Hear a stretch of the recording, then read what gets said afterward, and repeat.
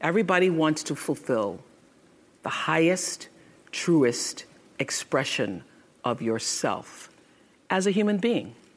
That's what you're looking for.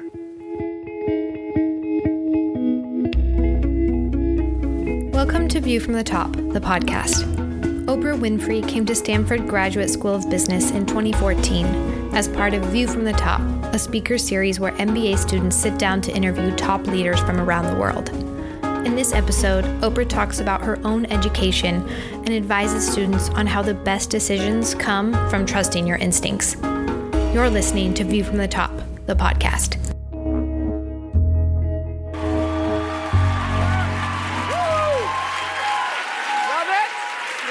Love.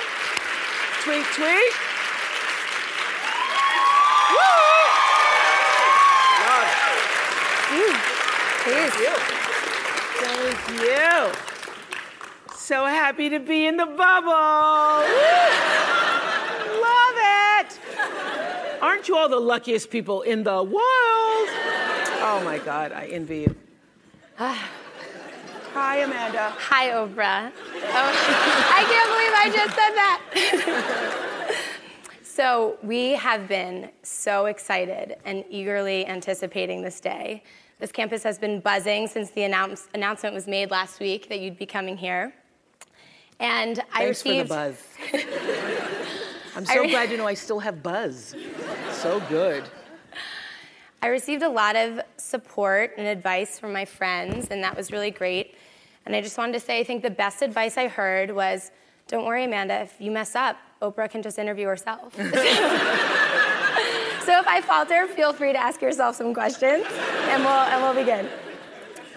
But to get things started, I thought we'd frame today's talk with framing 3 sections with quotes of yours that you shared after wrapping up your 25th season and final season of the Oprah Winfrey Show. And I thought some of these quotes, you share so much wisdom, but these really spoke to me and thought would be a great way to frame our discussion.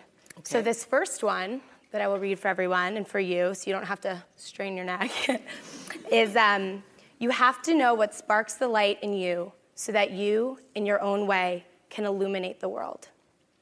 So I wanted to take this time to talk about your early career and how you discovered your calling. So let's go back to when you were college age. Did you know that you wanted to get into TV and media specifically? No, I did not. I thought that I was going to be a teacher. I was in my sophomore class at Tennessee State University. I'd already been working in radio since I was 16. And I remember I was in Mr. Cox's drawing class for theater, and I was a terrible drawer. He said I couldn't draw a straight line with a ruler. And I got a call in that class from a guy at the local station, CBS, and he'd been calling me several times when I was working in radio. So I started working in radio at 16. I won the Miss Fire Prevention contest, another long story. And so when I went back to the station to pick up my prize, some guy said, "Would you like to hear your voice on tape?" I said, "Sure." And I started reading this copy on tape. They called everybody in the building, said, "Hear this kid read." I was 16. They hired me in radio. So I was in radio at 16. And so I started getting calls about my freshman year to come into television. I had never thought about it, and still was living at home and couldn't figure out how I would manage those. I had biology at 1 o'clock, and so I couldn't figure out how I would be able to manage my schedule. And Mr. Cox said to me, the same professor said you can't draw a straight line with a ruler. He said, I came back from taking this phone call, and he said, "Who was that?" I said, "There's this guy at CBS. He keeps calling me and wants me to interview for a job." And Mr. Cox said, "That is why you go to school, fool." So that CBS can call you. That is why you're in school. So he said, you leave now and go call him back. And I did, and I was hired in television, not knowing anything about it. Mm-hmm. Having in mind Barbara Walters, but thinking, oh, okay, I can do that.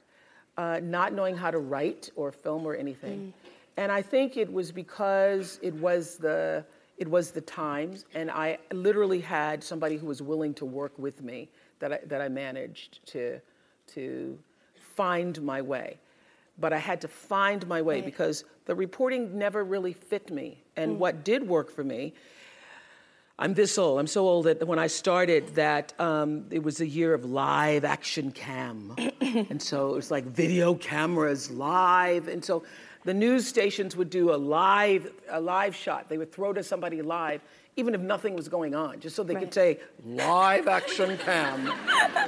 And what I found is I wasn't so good at the writing part, but if I was just standing up and talking about what had just happened, it was really good.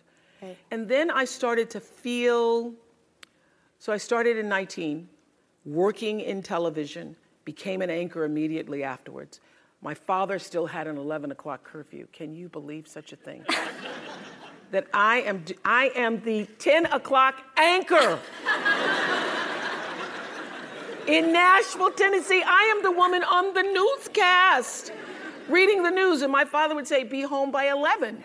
And I'd say, Dad, the news is on at 10. He goes, and it's off at 10:30, so be home by 11.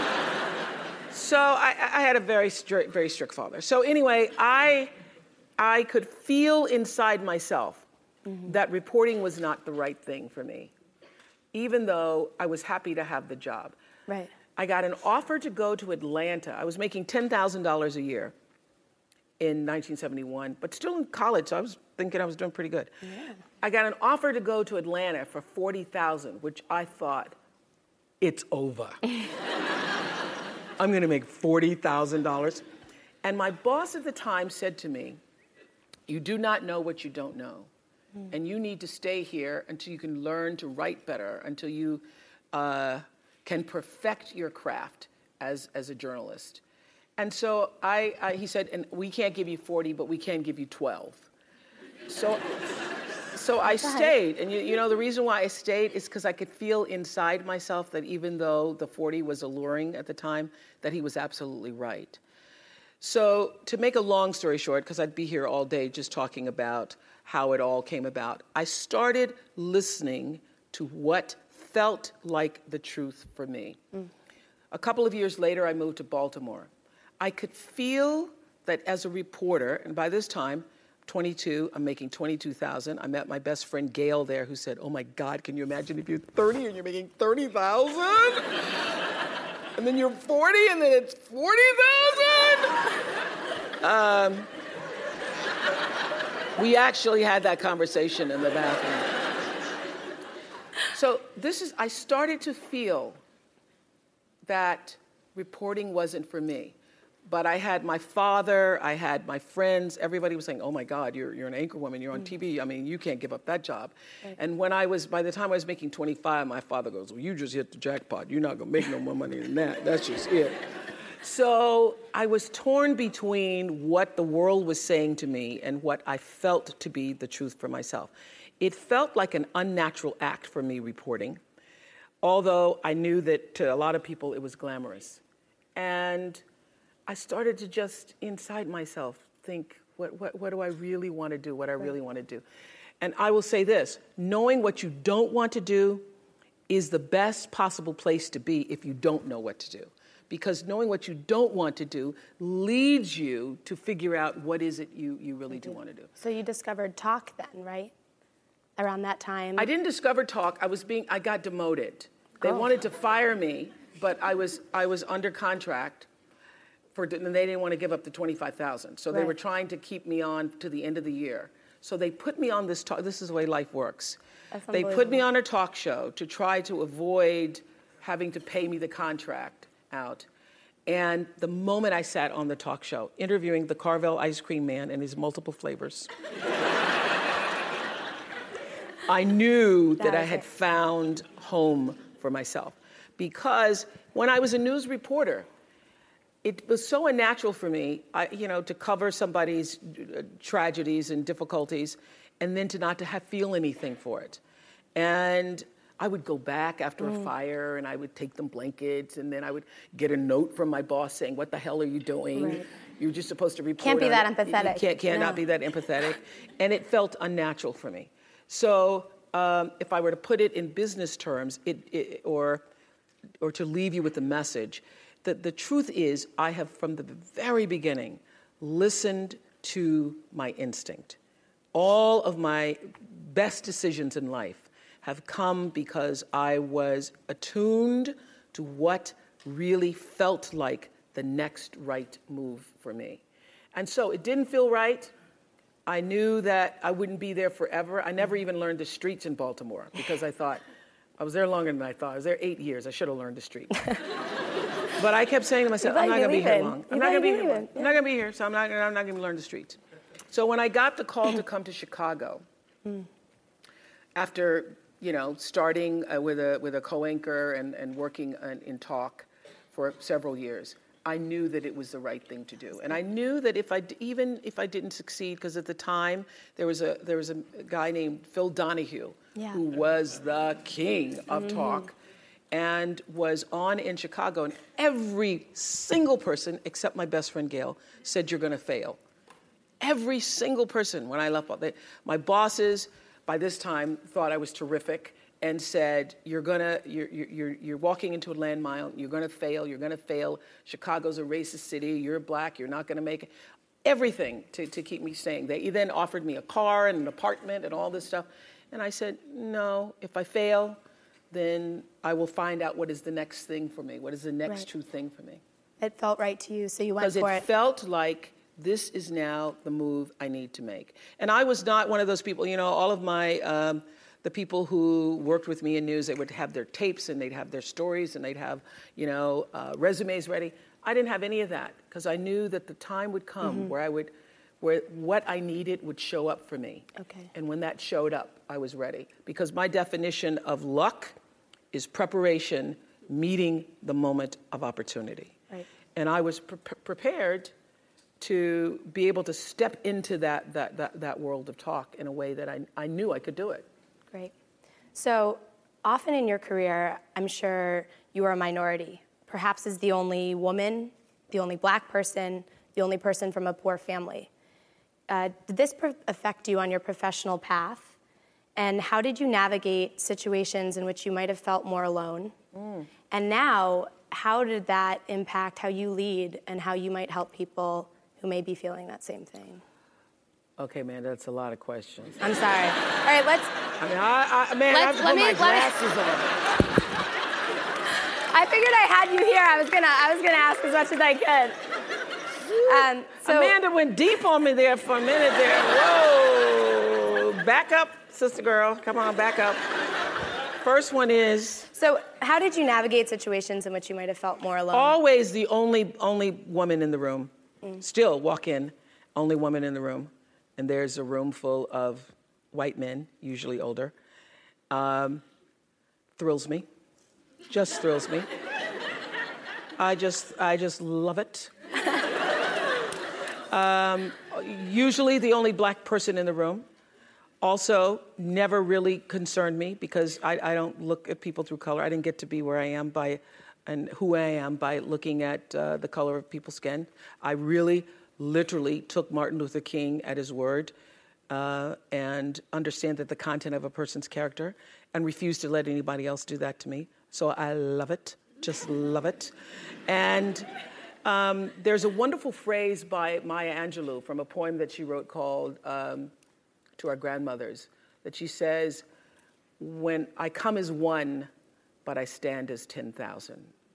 So when I walk into a room, and particularly before I have something really challenging to do, or I'm going to be in a circumstance where I feel I'm going to be, up against some difficulties, I will literally sit and I will call on that 10,000. I will call on the ancestors. I will call on those people who've come before me. I will call on the women who forged a path that I might be able to sit in the room with all of those white men and love it so much. I call on that because I know that my being where I am, and first of all, being who I am and where I am, didn't come just out of myself, that I come from a heritage. And so I own that, and I step into that room, not just as myself, but I bring all of that energy with me. So it has never been an issue for me, except when I was, I think, 23, still working in Baltimore. I'd gone to my boss and said that the guy who was working with me, my co-host on the People Are Talking show, was making more money than I. And we were co-hosts. So I went to my boss and I said, this is in 1970, so I was older than 23. It was in 1979, 80. And I said, I just would like to, you know how intimidating it is to go to the boss in the first place. But I'm going to go and I'm going to stand up for myself.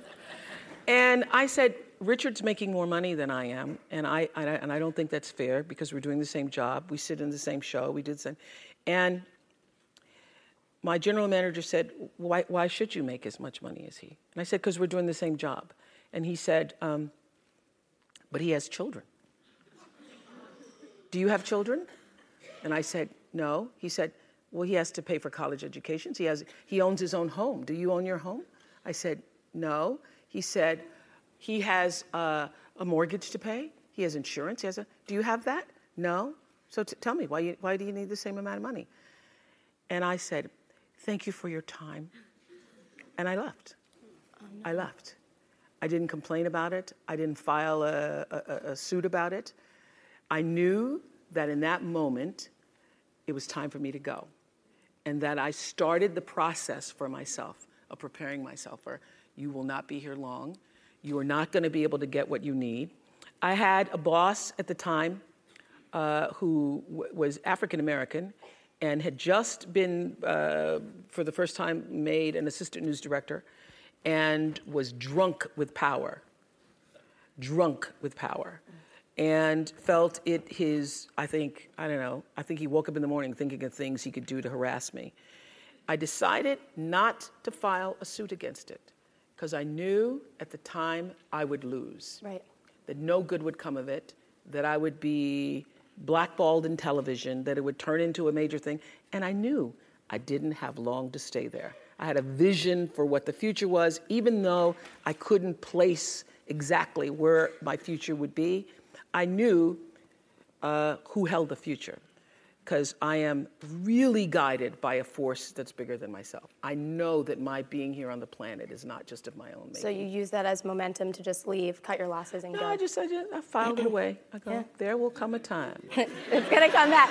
Yeah, you were right. I think you were right. I will be sitting in the same room, and it happened, like in the late 90s, I had the Oprah show, and I ran into that guy. Lord Jesus, thank you.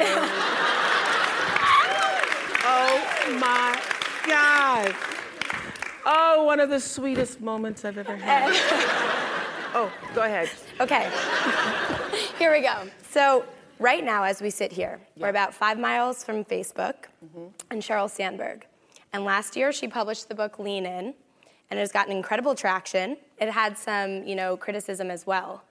And I was wondering, if you were to write a book on women in careers, what would your title be? Mine would be, mine wouldn't be lean in. It would be step up and into yourself. Because this is the truth. There is no real doing in the world without being first. For me, being, your presence, your connection to yourself, and that which is greater than yourself is far more important than what you do, but also is the thing that fuels what you do. Right. And I know that one of the things that is so important for what happens here at the graduate school is that you have leaders who are self-actualized and understand what your contribution to change the world can be. You can only do that if you know yourself. You can only do that you cannot do it unless you take the time to actually know who you are and why you are here. Now, I happen to know for sure that every human being comes called, and that the calling goes beyond the definition of what your job is, that there is innate There's an innate, supreme moment of destiny for everybody. And that's why when I was in Baltimore, I could feel this isn't it. This isn't it. And then in Chicago, after 25 years of success on the show, I started to feel this isn't it. There's something more, something more, something more that's calling me to what is the supreme moment. And everybody has that. And you cannot fulfill it unless you have a level of self-awareness, to be connected to what is the inner voice or the instinct. I call it your emotional GPS system that allows you to make the best decisions for yourself. And every decision that has profited me has come from me listening to that inner voice first. And every time I've gotten into a situation where I was in trouble, it's because I didn't listen to it. I overrode that voice, that instinct with my own head, my own thinking. I tried to rationalize it. I tried to tell myself, but, okay, you're going to make a lot of money. Oh, no. And so I sit here, profitable, successful by all the definitions of the world. But what really, really, really resonates deeply with me is that I live a fantastic life. My inner life is really intact. I live from the inside out. And so everything that I have because I let it be fueled by who I am and what I realize my contributions to the planet could be. And what my real contribution is, it looks like I was a talk show host. It looks like, I'm in the movies. It looks like, I have a network. But my real contribution, the reason why I'm here, is to help connect people to themselves and the higher ideas of consciousness. I'm here to help raise consciousness. So my television platform was to help raise consciousness. In the beginning, I didn't realize that. I thought, oh my God, I got a show! And it wasn't until I was interviewing the Ku Klux Klan one day. And can you imagine, all the great lessons come from things that are sometimes challenging. I was interviewing the Ku Klux Klan, and I thought, as an African-American, I'm going to get them. I'm going to show for every Jewish person, for every person who's been discriminated against. And during the commercial break, I saw the Klan exchanging signals and looks at each other. And then something inside, that instinct, I thought, I am doing nobody any good. They are loving this. They are using me. I think I'm doing an interview. Right. They are using me. I did not know it at the time. I brought them on, actually, those same guys back for my last year. And they told me that they used that show for their recruitment. I could feel that happening. And I made a decision after that show. I'll never do anything like that again. I'll never let my platform be used, and I will not be used. And at the time, in the 90s, early 90s, everybody was doing confrontational television. And I thought I was above the fray, because I'm not like Jerry Springer. I don't do that. So in my egoic delusion, I thought, because I am not that bad, I'm really not bad. But I was doing confrontational television. I thought I was exposing men with affairs. We happened to have a guy on who was talking about how he'd had an affair with his wife, and he was crazy enough to come on with his wife and his girlfriend. People ask me, why do people do that? It's because nobody ever asked him. So you say, would you come on with your wife and your girlfriend? He goes, sure. He was thinking. He was thinking. So he comes on with the wife and the girlfriend. This is a life-changing moment for me, the Klan and this moment. Mm-hmm. The wife is there, he's in the center, and the girlfriend.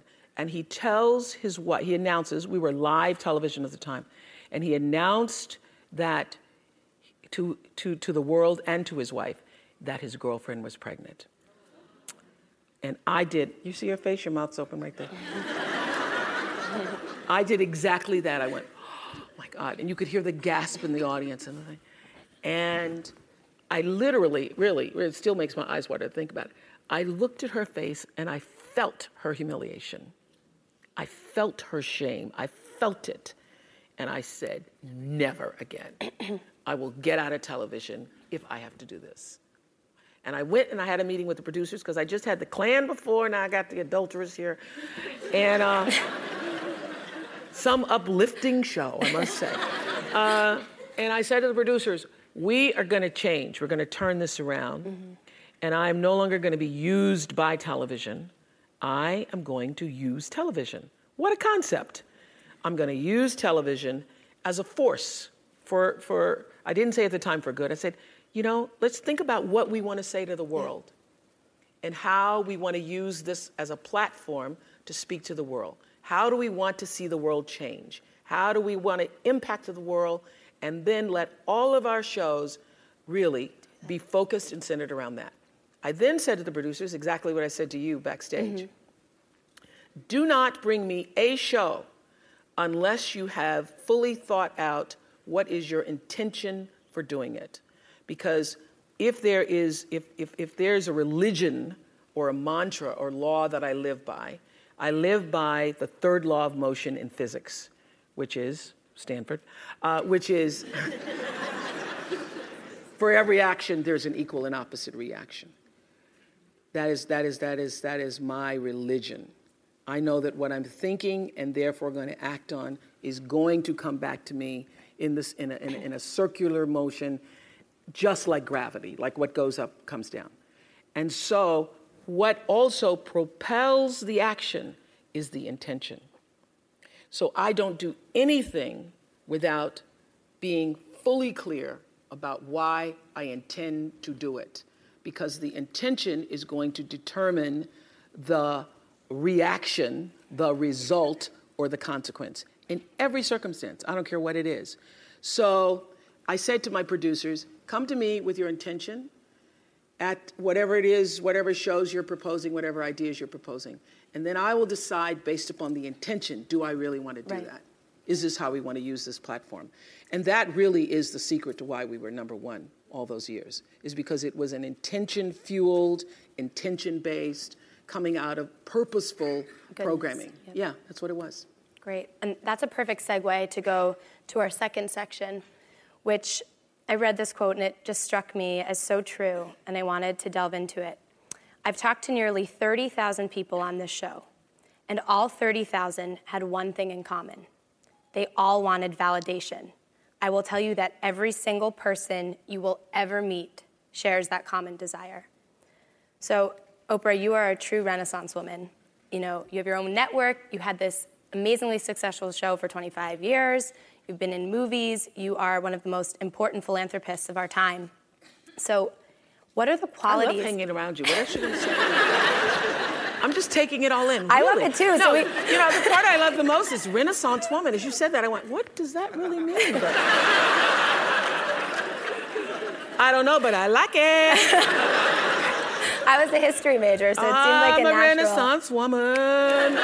Who knew? Okay, go ahead. Good, I'm glad you like it. What are the qualities of your leadership that make you successful at such diverse pursuits? And what works in one area that maybe doesn't work in another? Well, I tell you, it works in all areas because my life is fueled by my being. Yep. And the being fuels the doing. So I come from a centered place. I come from a focused place. I come from compassion. It's just my nature. I come from a willingness to understand and to be understood. Right. And I come from wanting to connect. I mean, the secret of that show for 25 years is that people could see themselves in me. All over the world, they could see themselves in me. And even as I became more and more financially successful, which was a big surprise to me, I was like, oh my God, this is so exciting. You mean you got more than that 30,000? I got more than 30,000 by the time I was 30.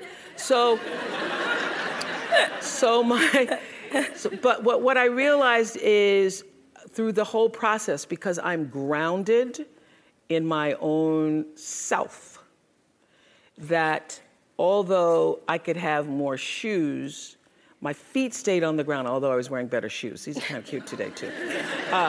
So I could keep my feet on the ground, even though I could get more shoes. And I could understand that it really was because I was grounded. Was doing and continue to this day to do the consciousness work. I work at staying awake. And being awakened is just another word for spirituality, but spirituality throws people off and they think you mean religion. When I was hiring people for my company for looking for presidents, when people would come in, I'd say, tell me, what is your spiritual practice? And literally would throw, people would go, well, I'm not religious. Or I said, I didn't ask you about your religion. I asked you what's your spiritual practice. What do you do to take care of yourself? What do you do to keep yourself centered? What do you do to the... And, one woman started crying. You know that's not the person. So that's a sign. That's a sign. So to answer your question, everything is fueled that comes from me really wanting to be a better person on earth. And this is what I know to be true. The reason why the show worked is because I understood that audience, my viewers, the people who watched us every day and would come and, just like you all did, get tickets, and they would come with their family. You all just came across campus, but that's good too.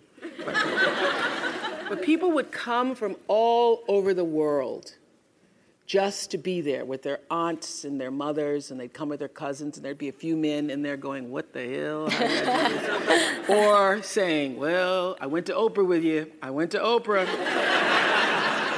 And at least give me clear for 3 or 4 weeks. I went to Oprah with you. I had such regard for that. And I just had a conversation with John Mackey, who runs Whole Foods, and has written this fabulous book. You should get it, called Conscious Capitalism. And he was talking about how the investment in the stakeholders, the people who you are serving, that connection between the people who you're trying to serve and sell to, is equally as important as the people who you're buying from, equally as important as the people who are, supporting you financially, as your stockholders if you are, a public company. So I always understood that there really was no difference between me and the audience. At times I might have had better shoes, but at the core of what really matters, that we are the same. And you know how I know that? Because all of us are seeking the same thing. You're here at this fabulous school, and we'll go out into the world and each pursue based upon what you believe your talents are, what your skills are, maybe your gifts are, but you're seeking the same thing. Everybody wants to fulfill the highest, truest expression of yourself as a human being. That's what you're looking for. The highest, truest expression of yourself as a human being. And because I understand that if you're working in a bakery and that's where you want to be, and that may be what you've always wanted to do, is to bake pies for people or bake cakes for people or to offer your gift, then that's for you. And there's no difference between you and me, except that's your platform. That's your show every day. So my understanding of that has allowed me to reach everyone. To reach everyone. And there's no way that you wouldn't, because that's what I truly feel. And when I sit down to talk to somebody, whether I'm talking to a murderer, I sat down, I interviewed a guy who'd killed his twin daughters. I've interviewed child molesters, trying to figure out what it is they do and why they do it. Yeah. Obviously, lots of people who've been victimized through molestation. Presidents, politicians, Beyonce herself. Beyonce. At the end of every interview, the murderer to Beyonce, the question everybody asks that you mentioned is, was that okay? How was that? Everybody says that. And I just wait for it. Was that okay? Was that okay? And when I finish, I'll say to you, was that okay? I'm going to ask you too. Okay. You're very okay. You're doing very okay. Very okay. Very okay. So what I started to feel, sense, is that there's a common thread that runs through every interview. It doesn't matter what it is or what it is about. Everybody wants to know. And this is the truth. All of your arguments are really about the same thing. It's about, did you hear me? Did you see me? And did what I say mean anything to you? That's what everything's about. So the reason why I left my boss's office when I was asking for a raise, I knew he didn't hear nor see me, neither. And that I was not going to get the validation that I needed. Now, I couldn't articulate that at the time. I just knew, let me get out of here. But now I know, I could feel inside myself, I'm not going to get the validation that I'm looking for. I also know that's what every human being is looking for. They're looking to know, are you fully here with me? Are you fully here, or are you distracted? That's what your children want to know. That's what the people you work for want to know. That's what you want to know, is did you hear me? And every argument isn't about whatever it is you think you're arguing about. It's really about, but can you hear me? And many people have even said it. Have you not said it? You're not hearing me. Yeah. You're not hearing me. So having that understanding, and I would have to say that the show, one of the reasons why I live such a fantastic life is because I pay attention. I pay attention to my life. And your life is your greatest teacher. Every single thing that's happening to you, every day, your joys, your sadnesses, your challenges, your worries, everything is happening to bring you closer to in here. Everything is trying to take you home to yourself. And when you're at home with yourself, when you're solidly there, connected to whatever you call creation, even if you don't call it anything, connected to an energy force that has unlimited power for you, when you can connect to that, you are your best. One of my greatest lessons came from a guy who wrote a book called Seed of the Soul. I was doing him on the show, and I started talking this consciousness, spiritual talk, 2 months after I started the show. And my producers would all be like, oh God, there she goes again. But I knew that even though masses of people were not tuning in for that the whole purpose of that platform was to try to lift people up. And now I have a network, and I can articulate what it is I'm trying to do. I'm trying to bring little pieces of light into people's lives. Because what is my job? My job is not to be an interviewer.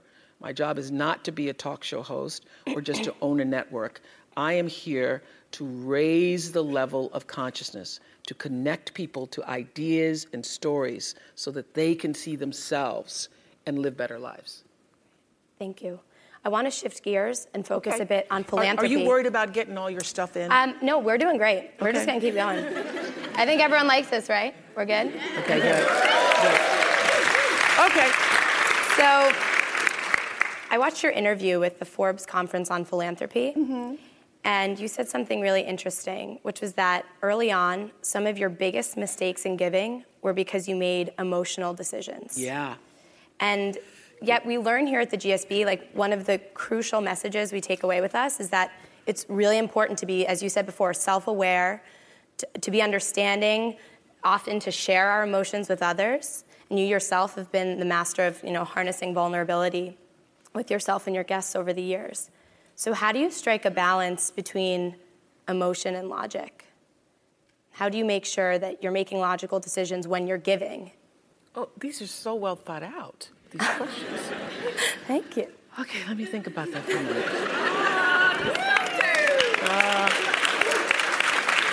Very good. Thank you. Okay. Well, I would have to say that you need both. You need emotion and you need logic. So in the beginning, I was purely emotional, made a lot of mistakes. I happened to be I was sharing this story with Dean Soloner just before he came on. I was sitting in Nelson Mandela's living room. And I'm not just saying that's a name drop, but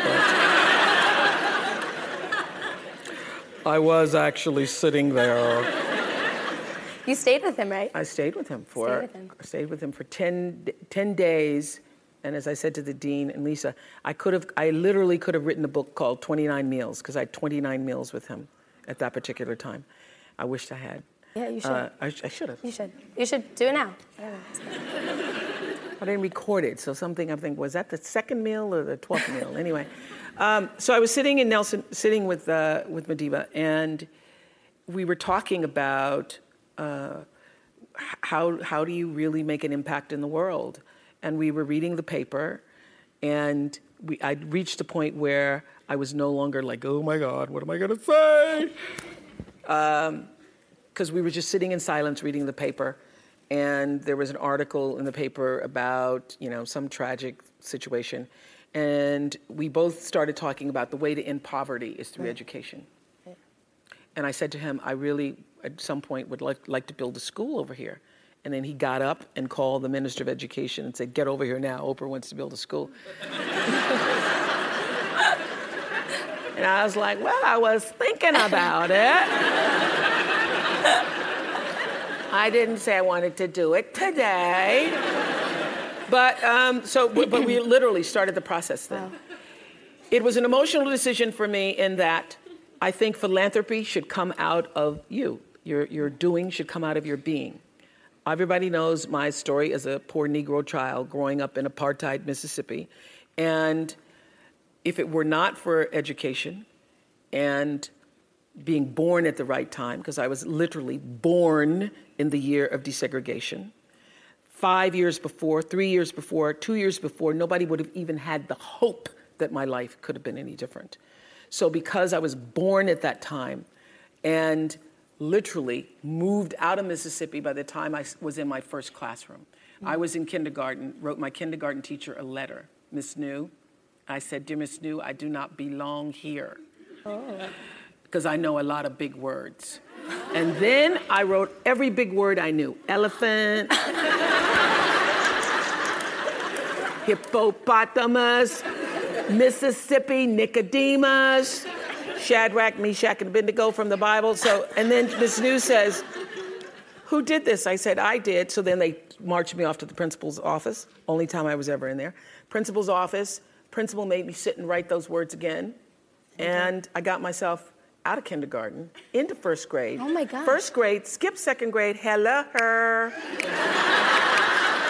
The Renaissance began. Yeah.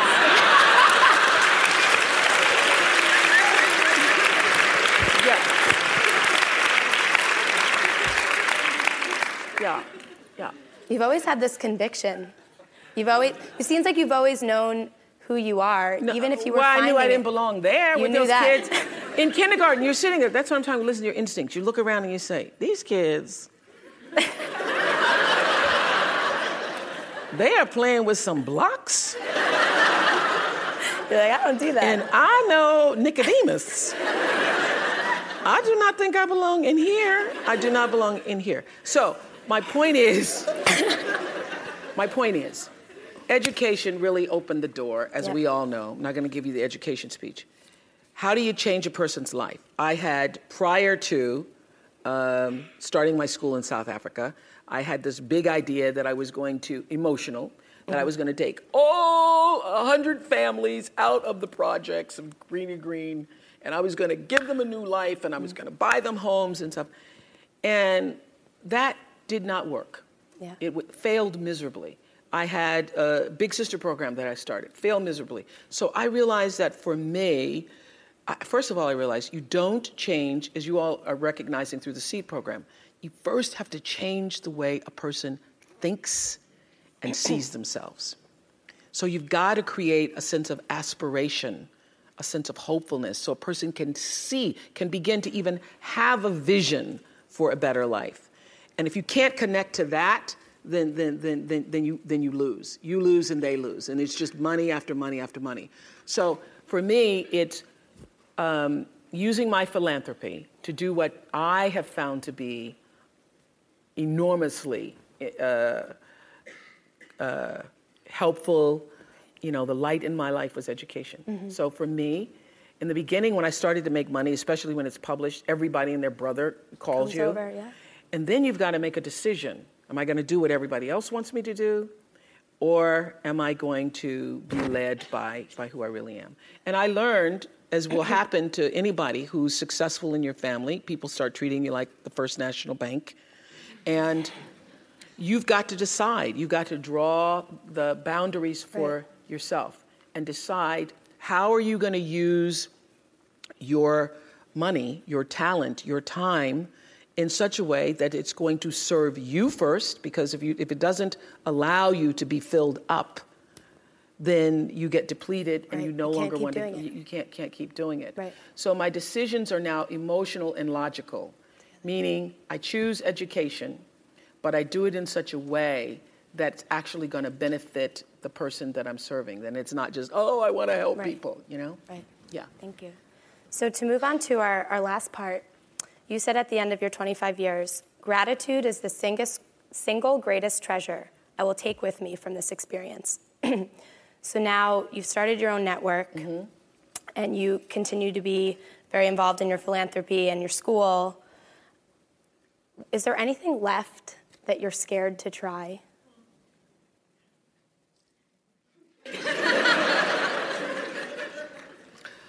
Whoa, Amanda. You must have been up all night long. I prepared a little bit, just a little. Oh my goodness, anything left that I'm scared to try?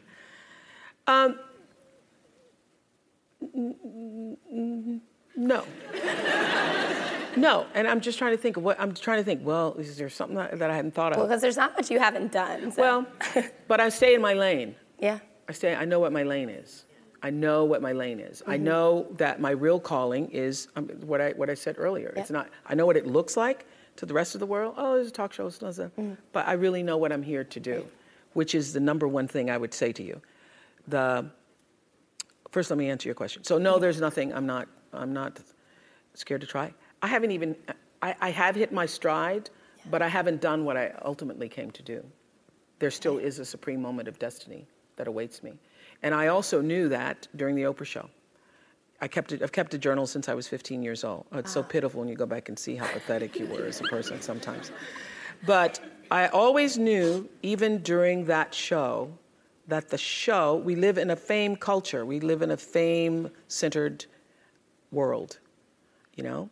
Had this literally been during the Renaissance, people would have valued different things. If we'd been during the Transcendentalist period, people valued different things. But in our culture, we value fame.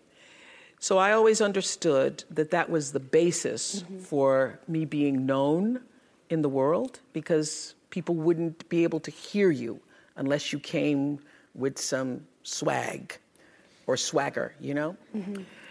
And I also understood that was just the foundation to be heard, but that there was a lot more to be said. So for me, owning a network or being a part of a network is about continuing to use that platform to raise the consciousness. I do a show on Sundays, which you can stream live, called Super Soul Sunday, where I literally talk to thought leaders from around the world and ask the questions. Not as good as you, I'm going to consult with you. Ask the questions in life that really matter, to get people thinking about what really matters in their lives. And the responses that I get from people just regarding that show let me know that I'm on the right track. I'm moving in the right direction. And so I'm not afraid, because I know that all of us have limited time here. But the real question is, who are you and what do you want to do with it? And how are you going to use who you are? My favorite line from Seed of the Soul is, when the personality comes to serve the energy of your soul, that is authentic empowerment. So as graduates of this great school, to take what you've learned here, to take what is a part of your nature and what you've developed as skills and what really feeds your passion, to take that and to align that with the deeper potential and possibility of your soul's coming. When you align your personality with what your soul came to, and everybody has it, align your personality with your purpose. and nobody can touch you. And you wake up every day and you are fired up. You're like, oh my God, another day. It's so great. Because everybody has a purpose. So your whole thing is to figure out what that is. Your real job is to figure out why you're really here and then get about the business of doing that. Okay. That's it. So we all know now what we have to do, right? When we leave? Yeah. So Oprah, thank you so much. Are we going to take some questions? Yeah, so that's what I wanted to say. I'd love to everybody open has a it up. class at 1:15, right? Okay, I'll get you out of here. They told me hard out, 1 o'clock. But so I think do we have a first question from Twitter coming forward? Thank you all for tweeting throughout the session. The first question asked today was Matt Cecido, who asked, will you marry me? Oh, looks like he's up there. Matt, where's the ring? Matt, do we need marriage?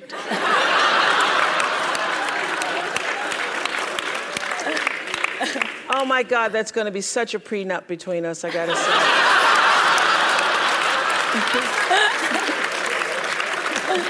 What else we got, Andre? Thank you. And then we had Javier Hernandez, who asked, Oprah, who has been your favorite interviewee and why?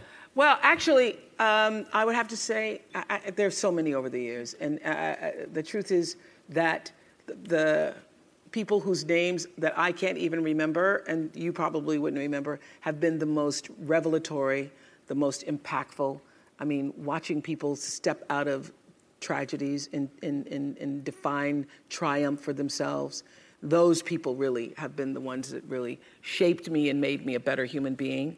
I did an interview once with a woman, and actually with Dr. Phil, where she had come to the show and was planning to kill herself afterwards, she said, because her daughter had been murdered 8 years before, and she couldn't get past it. And she just wanted to come on the Oprah show and talk about it. And Phil said to her, why do you spend all your time lamenting, all these years lamenting the death instead of celebrating the life? You've let the one day define your daughter's entire life.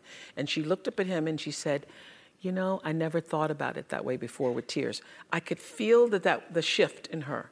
So the most important moments for me have been when literally I can see that somebody has made a shift in the way they see themselves in the world, or, you know, what we call now an aha moment. Those, I live for that. I live for that. Those are my favorite interviews. But most recently, I just last week interviewed Pharrell. Yeah, we saw that. Oh my God.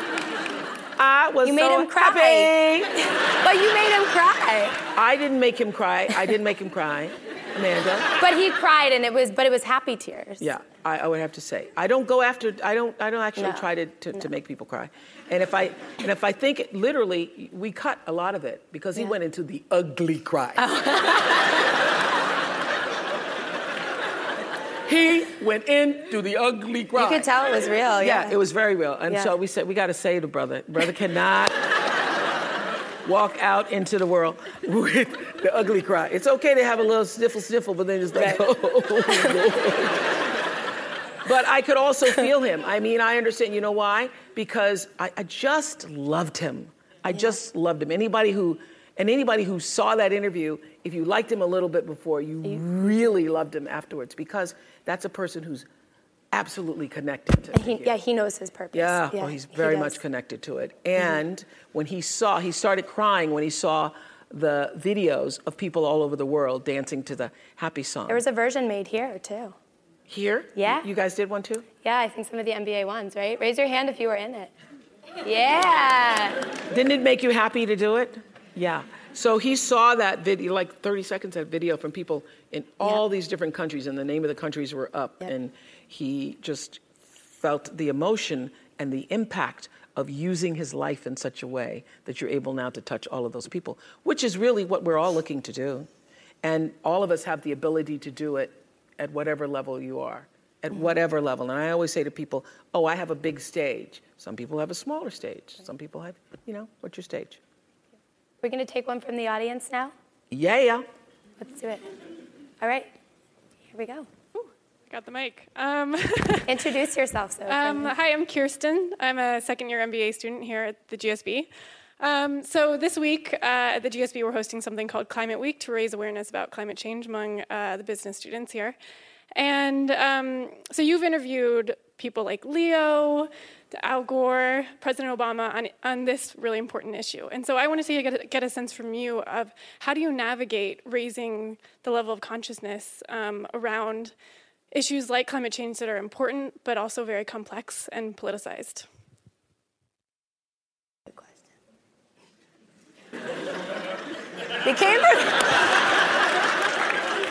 Became prepared today, huh? Wow. I do not know the answer to that question. I do not know. If I knew that, I would have made it a club, and we would have. I would have had everybody come join my environmental club. No, I don't know. That is such a complex, beautiful question. And the fact that you were even asking it or engaged in the process of trying to figure out the answer thrills me, because that's what would happen here at Stanford. So, but I really do not have an answer to that question. Wow. Thank you. Thank you. Do we have time for one more? You have to, because you can't end on a question I couldn't answer. No. Here we go. I came here to get stumped, yeah. Hi, Oprah. My name is Melissa, and I wanted to know, how do you think about balancing selflessness with selfishness? Selflessness. With selfishness. Why are you asking me that question? It's kind of the tension between putting yourself first and also taking care of others. Okay. Well, I would say this. Everybody's heard the whole oxygen mask thing. The truth is, you don't have anything to give that you don't have. So you have to keep your own self full. That's your job. You know, one of my daughters is here today from Oprah Winfrey Leadership Academy. Stand up today so everybody can see you.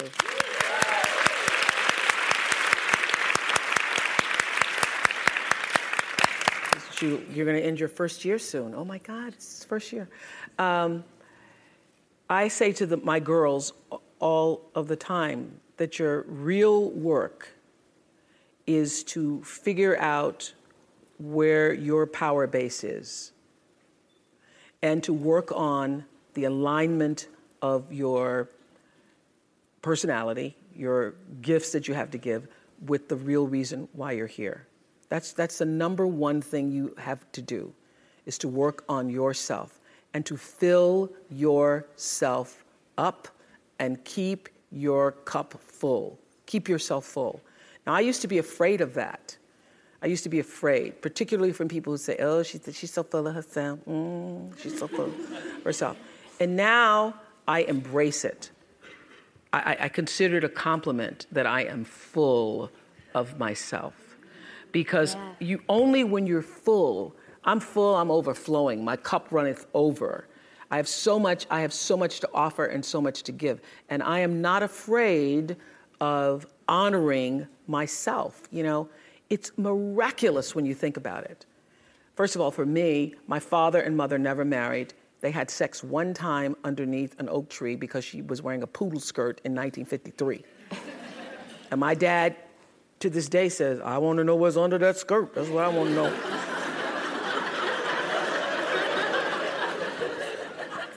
He wanted to know what was under the skirt. They didn't really have a relationship. She wanted one, but, you know, he went under the skirt and then that was it. And one time under the oak tree, bam, Renaissance. Woman is born. It happened there. That's why I know my life is bigger than that. My life has to be bigger, as yours is, bigger than a poodle skirt. It's much bigger. The design, the reason why I'm here is much bigger than, I think I want to see what's under there. So the ability to take care of that, to honor yourself and that which is greater than yourself, that which was the reason for your being here. There's no selflessness in that, because only through that do you have the ability to offer yourself, your whole self, your full expression of who you are to the rest of the world. So I remember the very first time I had a life coach, they weren't called that at the time, but an expert on, who shared with our audience, the women, she did a list and say, where are you on the list? And literally in that audience, women booed her when she said, put yourself top of the list. This was in 1992. In 1992, the idea of being top of your own list was people like, how dare she, and she doesn't have children. I said, she didn't say abandon your children and go running in the streets. She just said, put yourself at the top of the list. Nurture yourself. Honor yourself. Stop the crazy mind chatter in your head that tells you all the time that you're not good enough. Because that's the number one, I found too, issue with everybody. The reason people say, how was that? How was that? Is because you want to know, how do you measure up? Well, to know that you're just being here. You're just being here. However that sperm, bam, hit that egg. However that occurred for you, that your being here is such a miraculous thing, and that your real job is to honor that, And the sooner you figure that out, oh, wow, I'm one of the lucky ones. I got to be here. So how do you continue to prepare yourself to live out the highest, fullest, truest expression of yourself as a human being? And I just want to end with this. Yeah. There are no mistakes. There really aren't any, because you have a supreme destiny. When you're in your little mind, in your little personality mind, where you're not centered, where you really don't know who you are, that you come from something greater and bigger, and that we really all are the same. When you don't know that, you get all flustered. You get stressed all the time, wanting something to be what it isn't. There is a supreme moment of destiny calling on your life. Your job is to feel that, to hear that, to know that. And sometimes when you're not listening, you get taken off track.